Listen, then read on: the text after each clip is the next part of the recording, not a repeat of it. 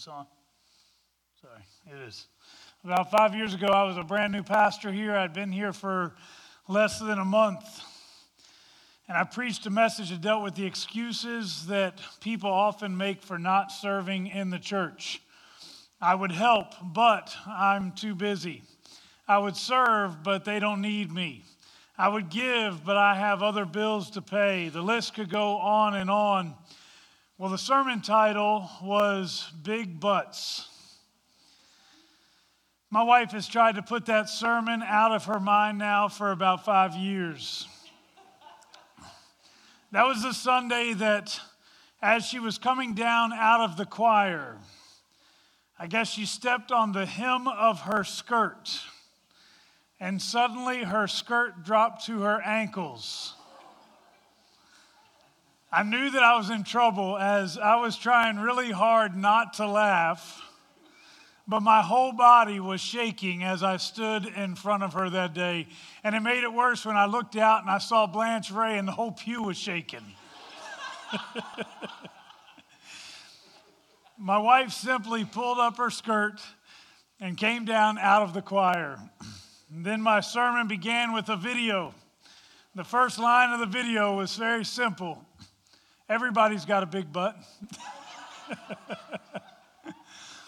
My wife was a very good sport about it. She even showed up to choir practice later that evening wearing her suspenders. Well, we have laughed about that on many occasions. And I've done everything I can to avoid preaching on big butts since then. That being said, I'm starting a new series today that is entitled Big Butts of the Bible. The series is very different from the sermon that I shared several years ago in a couple different ways. First of all, we are hoping that there are no wardrobe malfunctions with this one. Second, I want us to look at various situations where the circumstances were very clear, but God intervened. And using the phrase, but God, we're not talking about the excuses that we often give to God as to why we can't do what He is calling us to do. Rather, we are talking about the miraculous works of God that He does to change our lives. These were individuals who were going in one direction, but Jesus interrupts them on their path, placing them on a new and completely different path. Maybe you've wondered if you're too far from God for Him to use. Maybe you've made some really poor decisions and somehow that disqualifies you from service, and you're saying, but God, as an excuse. But what if God wants to step in and change everything in you? What kind of miraculous work does God desire to do in your life? And what kind of but God event has already taken place for you?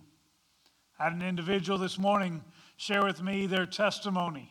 It's a beautiful story of God's redeeming work. It was Brother Jimmy talking about how God had transformed their life many years ago. God stepped in and He intervened. It was a but God moment that changed everything for their family. If you would, I want to invite you to turn with me in your Bibles to John chapter 9. I had Landon read a few verses from this. In this passage, we see a man who was born blind. He had a physical issue that had come to define who he was. In fact, he is likely a beggar with no other means of providing for his daily needs. But he is not the only one afflicted by blindness in this story. It just shows up in different ways for others. Look at this but God moment, beginning in verse 1, and we'll read through verse 5 to begin with here. As he went along, he saw a man blind from birth. His disciples asked him, Rabbi, who sinned, this man or his parents, that he was born blind? Neither this man nor his parents sinned, said Jesus, but this happened so that the works of God might be displayed in him. As long as it is day, we must do the works of Him who sent me. Night is coming when no one can work while I am in the world. I am the light of the world. Now, we'll get to the man who was born blind in a few moments, but I want to start with the first people to talk in this story, because in their speech, in their question, they reveal a type of blindness. I'm talking about Jesus' disciples. What they say reveals some incorrect, preconceived notions about God that Jesus will need to address. It's not hard to see that Jesus' disciples had a form of religious blindness. Religious blindness is what occurs when you have an idea about God and you are so sure that you are right that you can't see the truth sitting right in front of your face. And by the way, I'll be the first to admit that there have been times that I have struggled with this religious blindness. In fact, I may even struggle with it from time to time even now. I think that sometimes people who have struggled most with this are the ones who should be most knowledgeable, those who have spent more time in the Word and study. I'll tell you, many of the ministers that I know would fit into this category. It's not an insult. I just think it's something we struggle with sometimes. The disciples reveal their religious blindness when they ask the question, Rabbi, who sinned, this man or his parents, that he was born blind? They make an assumption that if someone was born blind, then it must be because of someone's specific sin. Now, on the one hand, this is a ridiculously foolish idea. This man was born blind, yet they ask if his blindness came from his own sin. It's as if God has chosen to preemptively punish him with blindness because one day he would sin. Even as an infant, he was going to sin, so God's going to punish him. That is a crazy idea. But the other side of this is their question reveals a common thought among the religious people of their day. Don't judge the people of their day too harshly, though. We do the same thing sometimes. We see God as nothing more than an agent of karma, people getting what they deserve. For example, when Hurricane Katrina hit New Orleans, at least one TV preacher openly stated that this was God's punishment for the sin that takes place there so often. When an earthquake struck Haiti, another preacher proclaimed that this was God's wrath against the voodoo practices that still take place in that location. I've heard similar accusations of God's wrath and punishment for everything from tornadoes in the Midwest, flooding in the South, and wildfires in California, with popular ministers referring to such acts as the finger of God sent as a divine warning to America. I have not yet heard it regarding this current coronavirus, but I'm sure someone will say it. Now let's be clear about this. Certainly, there are times in the scriptures where we see God controlling the weather and even using weather as a tool of judgment. We see hailstorms and droughts and even global floods. Likewise, we see plenty of times when God judges humanity for sin. Those things are not in question here. The problem is that we often read about what God does in the Bible for one situation, and then we assume that every time these things happen moving forward, then God must be doing the same thing. So God sent a scorching wind in the book of Jonah. So every time we have a tornado, then God must be judging humanity for their sin.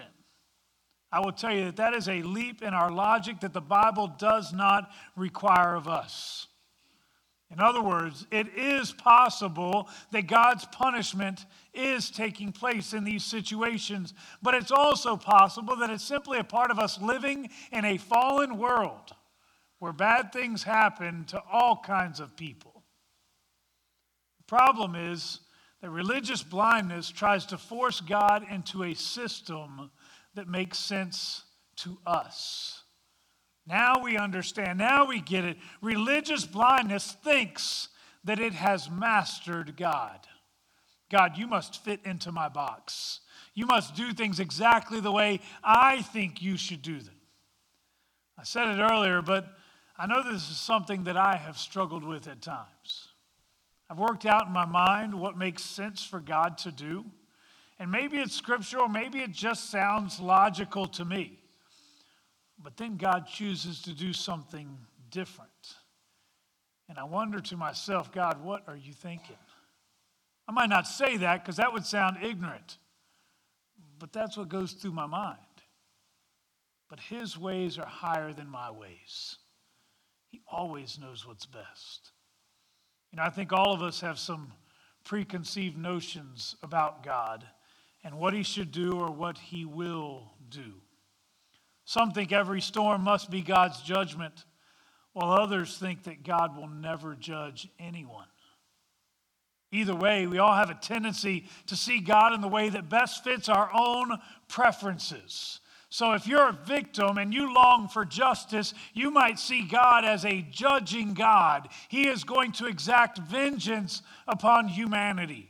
If you see yourself in need of grace, you might see God as a God of grace, always willing to forgive those who have offended him.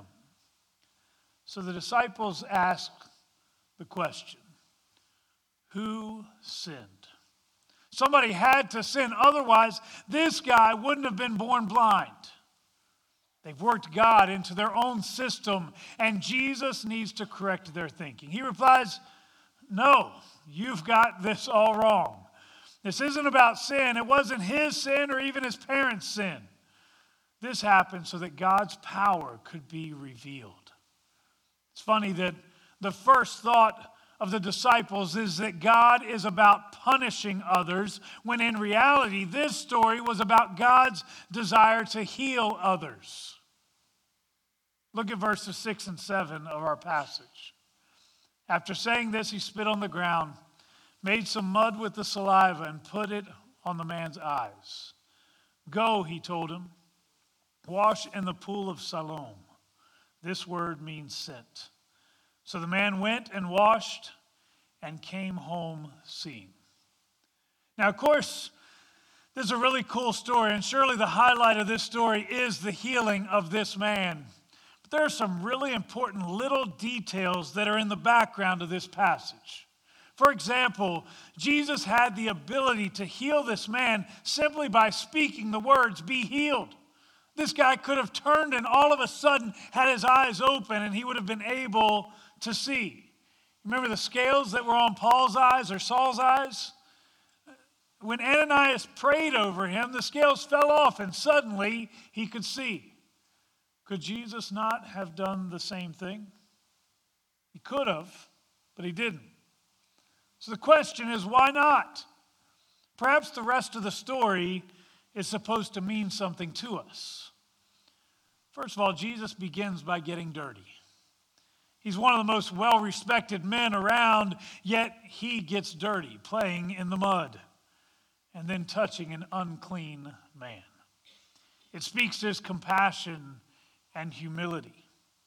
But then he instructs this man to go and to wash in the pool of Siloam. Then John even tells us what the term Siloam actually means. It means sent. Why does that matter? Well, it wouldn't be in there if it didn't matter. What's the big deal with Jesus instructing this man to go and be washed in the pool of sent? Consider the fact that this whole conversation began with a question of sin. The assumption is that sin is what has caused this. He must really be a bad guy. Not like us, disciples who are following Jesus around. We've left everything. We are the good guys. But as Jesus brings healing, he is also commissioning this guy, this bad guy, to go and tell others what Jesus has done for him. He is sending him out. It's odd that sometimes God can use the least likely of people for the most holy of purposes. And that is exactly what God is doing through this man. In this story, we see that it is often when we are ready to pass judgment that God may be about to perform a of transformation in an individual's life, giving them true purpose. He's like the primary character in our last sermon series, Saul, who was converted, and immediately God had a plan for him. He would become one of the greatest missionaries of all time. We simply cannot put God in a box. It doesn't work. So how do we fight against religious blindness? I'm going to give you 3 things that you can and you must do. The cure for religious blindness begins with studying hard, humbly praying, and erring toward grace. This means poring over God's word until it becomes a part of who we are. This is more than just finding that verse that fits your agenda so that you can dispute certain things with other people. But it's about getting to know the heart of God within the Scriptures. It's about getting to know the entirety of what God has for you. The sad reality is that very few Christians do this. In 2016, Lifeway did a survey of 2 groups of people. The first included those who would refer to the Scriptures as the most important authority in their lives. The other group would be those who make no claim to the value of Scripture. They're ordinary people in our world. According to their survey, those in the general population scored more accurately about what God expects of humanity than those who supposedly value the Word so much in their lives. We're just using Scripture as the gauge as to whether or not individuals understood what God expected of them. Those who make no claim to Christ, those who make no claim to the value of God's Word, did better at identifying what God expects than even those who attend church regularly, who supposedly believe the Word of God is so valuable an authority in their lives. Apparently, valuing the Word has not led to studying the Word. Instead, the Bible has become nothing more than a lucky charm, something to look good on our shelves. But what would happen if God's people would suddenly begin to immerse ourselves in the Scriptures once more, humbly praying for God's Spirit to speak to us through it?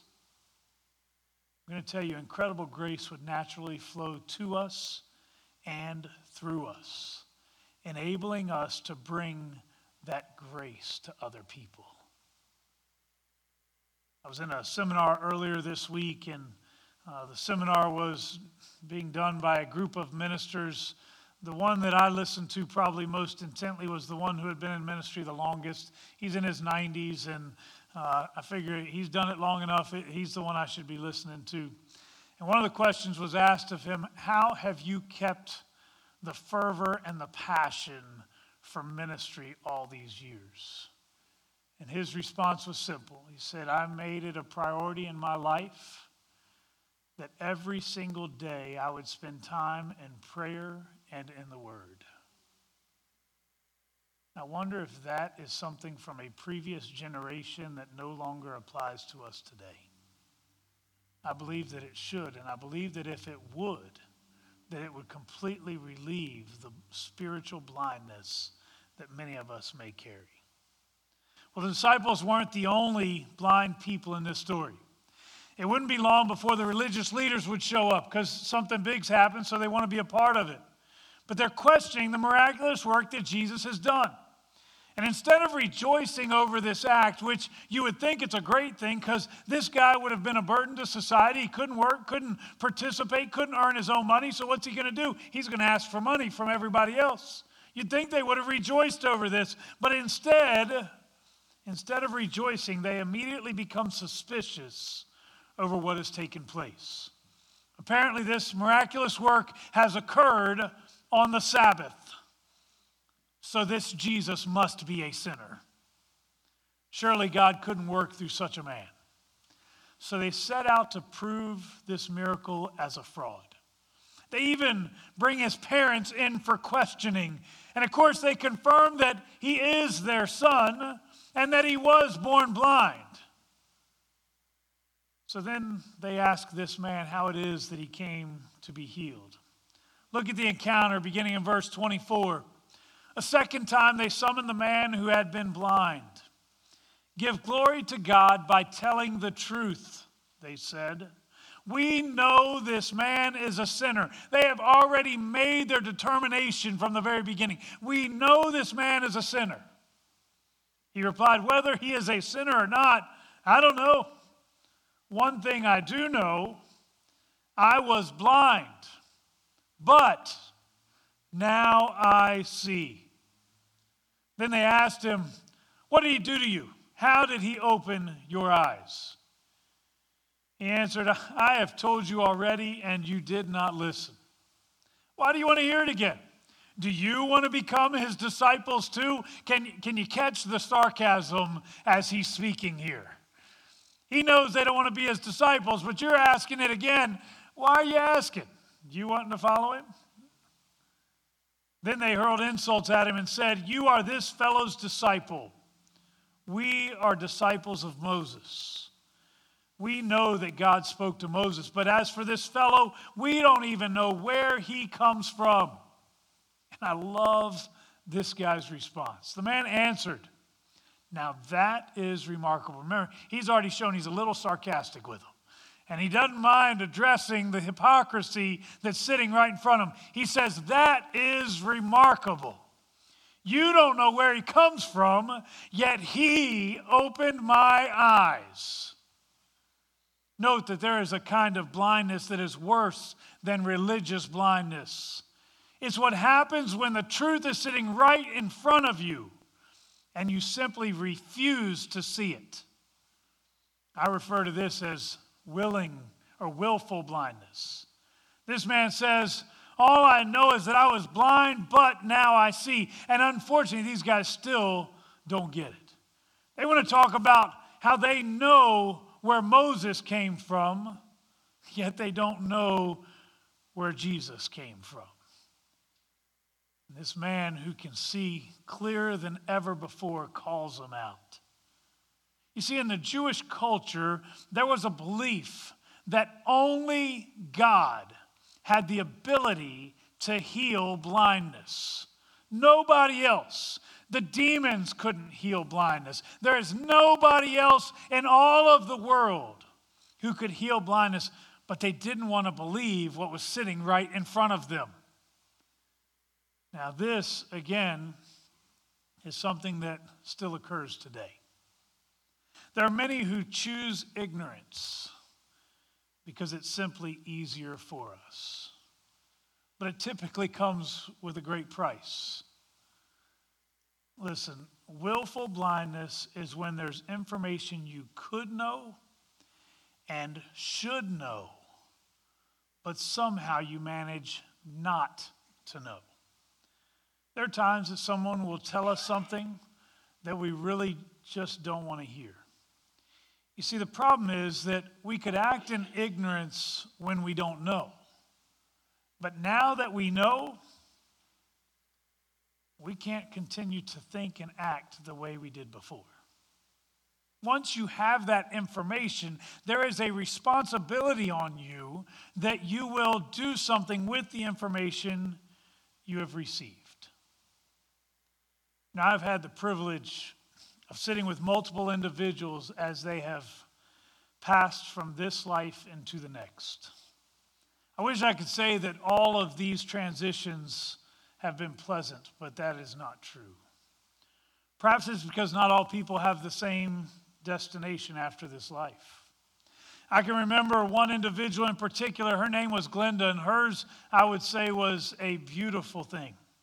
She was a beautiful woman of God who was losing her battle with cancer. As she lay there in her bed, mostly motionless, suddenly her eyes lit up. She reached out her hands and she cried out, "Look, it's so beautiful.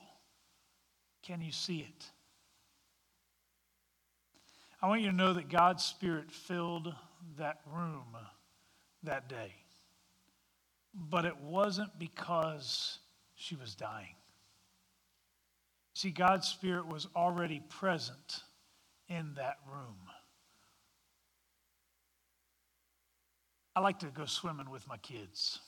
There have been multiple times where we'll be out there and it will begin to rain. I was with them one day and it began to rain, and immediately one of the kids said, "Oh, it's starting to rain." And I looked at him and I said, "So what? You're already wet." I think that there are times that we're waiting for God to show up, and He's already here, drenching us with His beauty and His grace. And when it starts to rain, then we realize, okay, now He's here. Now we can feel that God is present. But He's already been there. We've already been surrounded by Him for so long. I'm going to suggest to you today that there are many of us who are sitting around waiting for God to do something, but He already is trying to do something in our midst. Some of us are experiencing religious blindness. God is working in our midst and we're missing it. Some of us, we are willfully ignoring the work that God is doing. Some of us need God to do an incredible miracle to remove the physical blindness, whatever your ailment is. Over these next several weeks, we're going to be looking at different individuals whom God transformed. But God moments where He stepped in and took one who was broken and He gave them life. What is it that God desires to do in you? Some of you today, maybe you're not dealing with physical blindness, but some of you need a physical touch, and there is no other hope except what we find in Jesus Christ. Maybe God wants to touch you physically. Some of you, you don't need a physical touch today, but you are spiritually blind. You don't realize that God might even be challenging you, working in your own heart, and you're sitting here thinking to yourself, "I sure hope so-and-so's listening to this." Or maybe you're even thinking, "I wish the pastor would say this instead." Maybe what we need to do is say, "God, what is it you have for me?" I believe today that God wants to change each one of us. Not so that we can all see physically, but God wants to change us into His image. More than anything, to make our hearts right with Him. My question is, are you willing to allow Him to do that? Let's pray. Father, as we come before you today, we are grateful for your transforming power. The ability that you have to take broken people and to make us whole and holy. Father, as we come before you today, we ask that you would forgive us of our spiritual blindness. Father, we've become so focused on other people's brokenness and imperfections. Sometimes you're trying to penetrate our hearts, but we're too busy looking at everybody else. But I pray right now that you would transform our hearts, that we would be made new, to be made in the likeness of our Savior. Father, there are some people here today who need a physical touch. Maybe we've even questioned whether it's possible. But we know that we serve a God who can perform miracles. We have seen it firsthand. We know that you are able. So we ask today that you would do whatever it takes to make us into the people we need to be. If that means healing us from our sickness, Lord, we will rejoice over that. If that means allowing your grace to be sufficient for us in the midst of our sickness, we would be okay with that too. Lord, we pray that you would have your way in us, transform everything about us. And we'll give you praise for what you do. In Jesus' name we pray. Amen. By the way, if you have individuals who do not yet know Christ, this entire series is going to be, I will tell you today, is much more about you who are in the church. But this entire series is about the transforming work that God desires to do in those who need him. Maybe you have loved ones and friends and neighbors that you've been wanting to invite to church. This is a great time to invite them so that they can hear about how God can take them off of a path that leads to death, to eternal suffering, and give them the gift of eternal life. And I encourage you to invite them. We're going to participate in the Lord's Supper this morning. And as we do, it is an opportunity and a privilege for us to be able to celebrate the sacrifice that Jesus Christ has made for each one of us. As a part of this, I'm going to have the interns who will help in just a moment. But I want to remind you what this act is about. It is a ritual that is practiced in different churches in different ways. There are some who do this every time they come together. There are some who do this maybe once a quarter, maybe even less. We do it about once a month, and it's an opportunity for us to simply remember the sacrifice that Jesus made as he brought to us the gift of salvation. Jesus, truthfully, he could have chosen a different route, but he came to die. I guess in theory, God could have snapped his fingers and suddenly forgiveness would be available to all of humanity. But Jesus himself prayed in the garden. He said, Father, if there be any other way, let this cup pass from me. And the Father did not. Because there was already a system, a law that was in place that God had instilled from the very first sin. The wages of sin would be death. But the gift of God is eternal life. And Jesus Christ paid the price for our sin by allowing his body to be broken and his blood to be shed so that our sins could be forgiven. As we participate in partaking of these elements, what we're really doing is saying, thank you. Thank you for allowing your body to be broken. Thank you for willingly shedding your blood so that my sins could be forgiven. As we do this, I'm going to invite individuals to come forward and receive the elements, but I'm going to ask you, first of all, if you are toward the back, it'll take you a few minutes before you get up here. Use this as an opportunity to simply pray and thank God for what he has done for you, the salvation that has come. Use this as an opportunity maybe to recommit your own life to Christ. Maybe it's been a while since you've actually appreciated what he did for you. Let this be a time to simply celebrate. If you're toward the front, you're going to come up and you're going to be one of the first ones, but that means you're also going to have to wait for everybody else.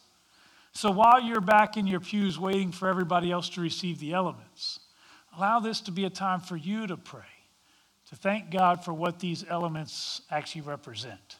There's nothing special about it. Truthfully, it's bread and it's grape juice. But what they represent is incredibly special. The bread represents the body of Jesus that was broken for them.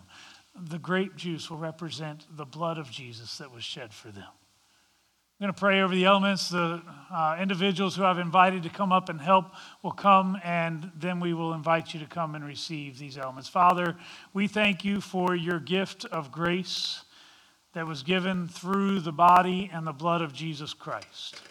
Thank you that you willingly laid down your life for us, allowing us to be forgiven, to be set free, and to be renewed.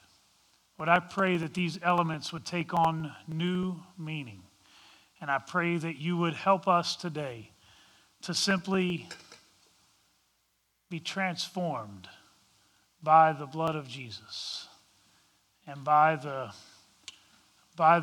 body of Jesus being broken for us. Father, I pray today that you would use this time to help renew within us a heart of surrender. In Jesus' name we pray. Amen. I invite you to come. There are 3 different stations that you can come to receive the elements. We invite you to come at this time. Come on.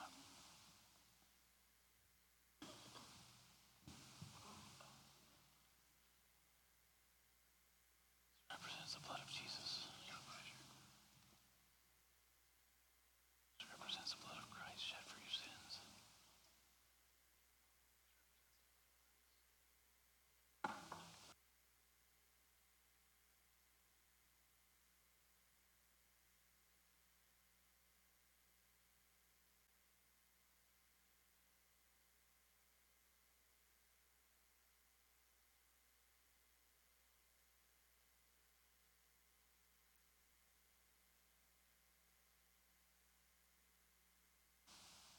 As Jesus met with his disciples on the last night, he shared with them about what would take place, and he said that his body would be broken and his blood would be shed. The disciples did not fully understand, as they believed he had come to establish a new kingdom. They did not expect him to die, but rather they expected him to overcome. What they did not understand is he would first have to die in order to overcome, because he did not come just to overcome the Romans, but he came to overcome sin and death. Jesus Christ willingly allowed his body to be broken so that we might have life. He said, "This bread represents my body that is broken for you. Every time you eat this, do it in remembrance of me."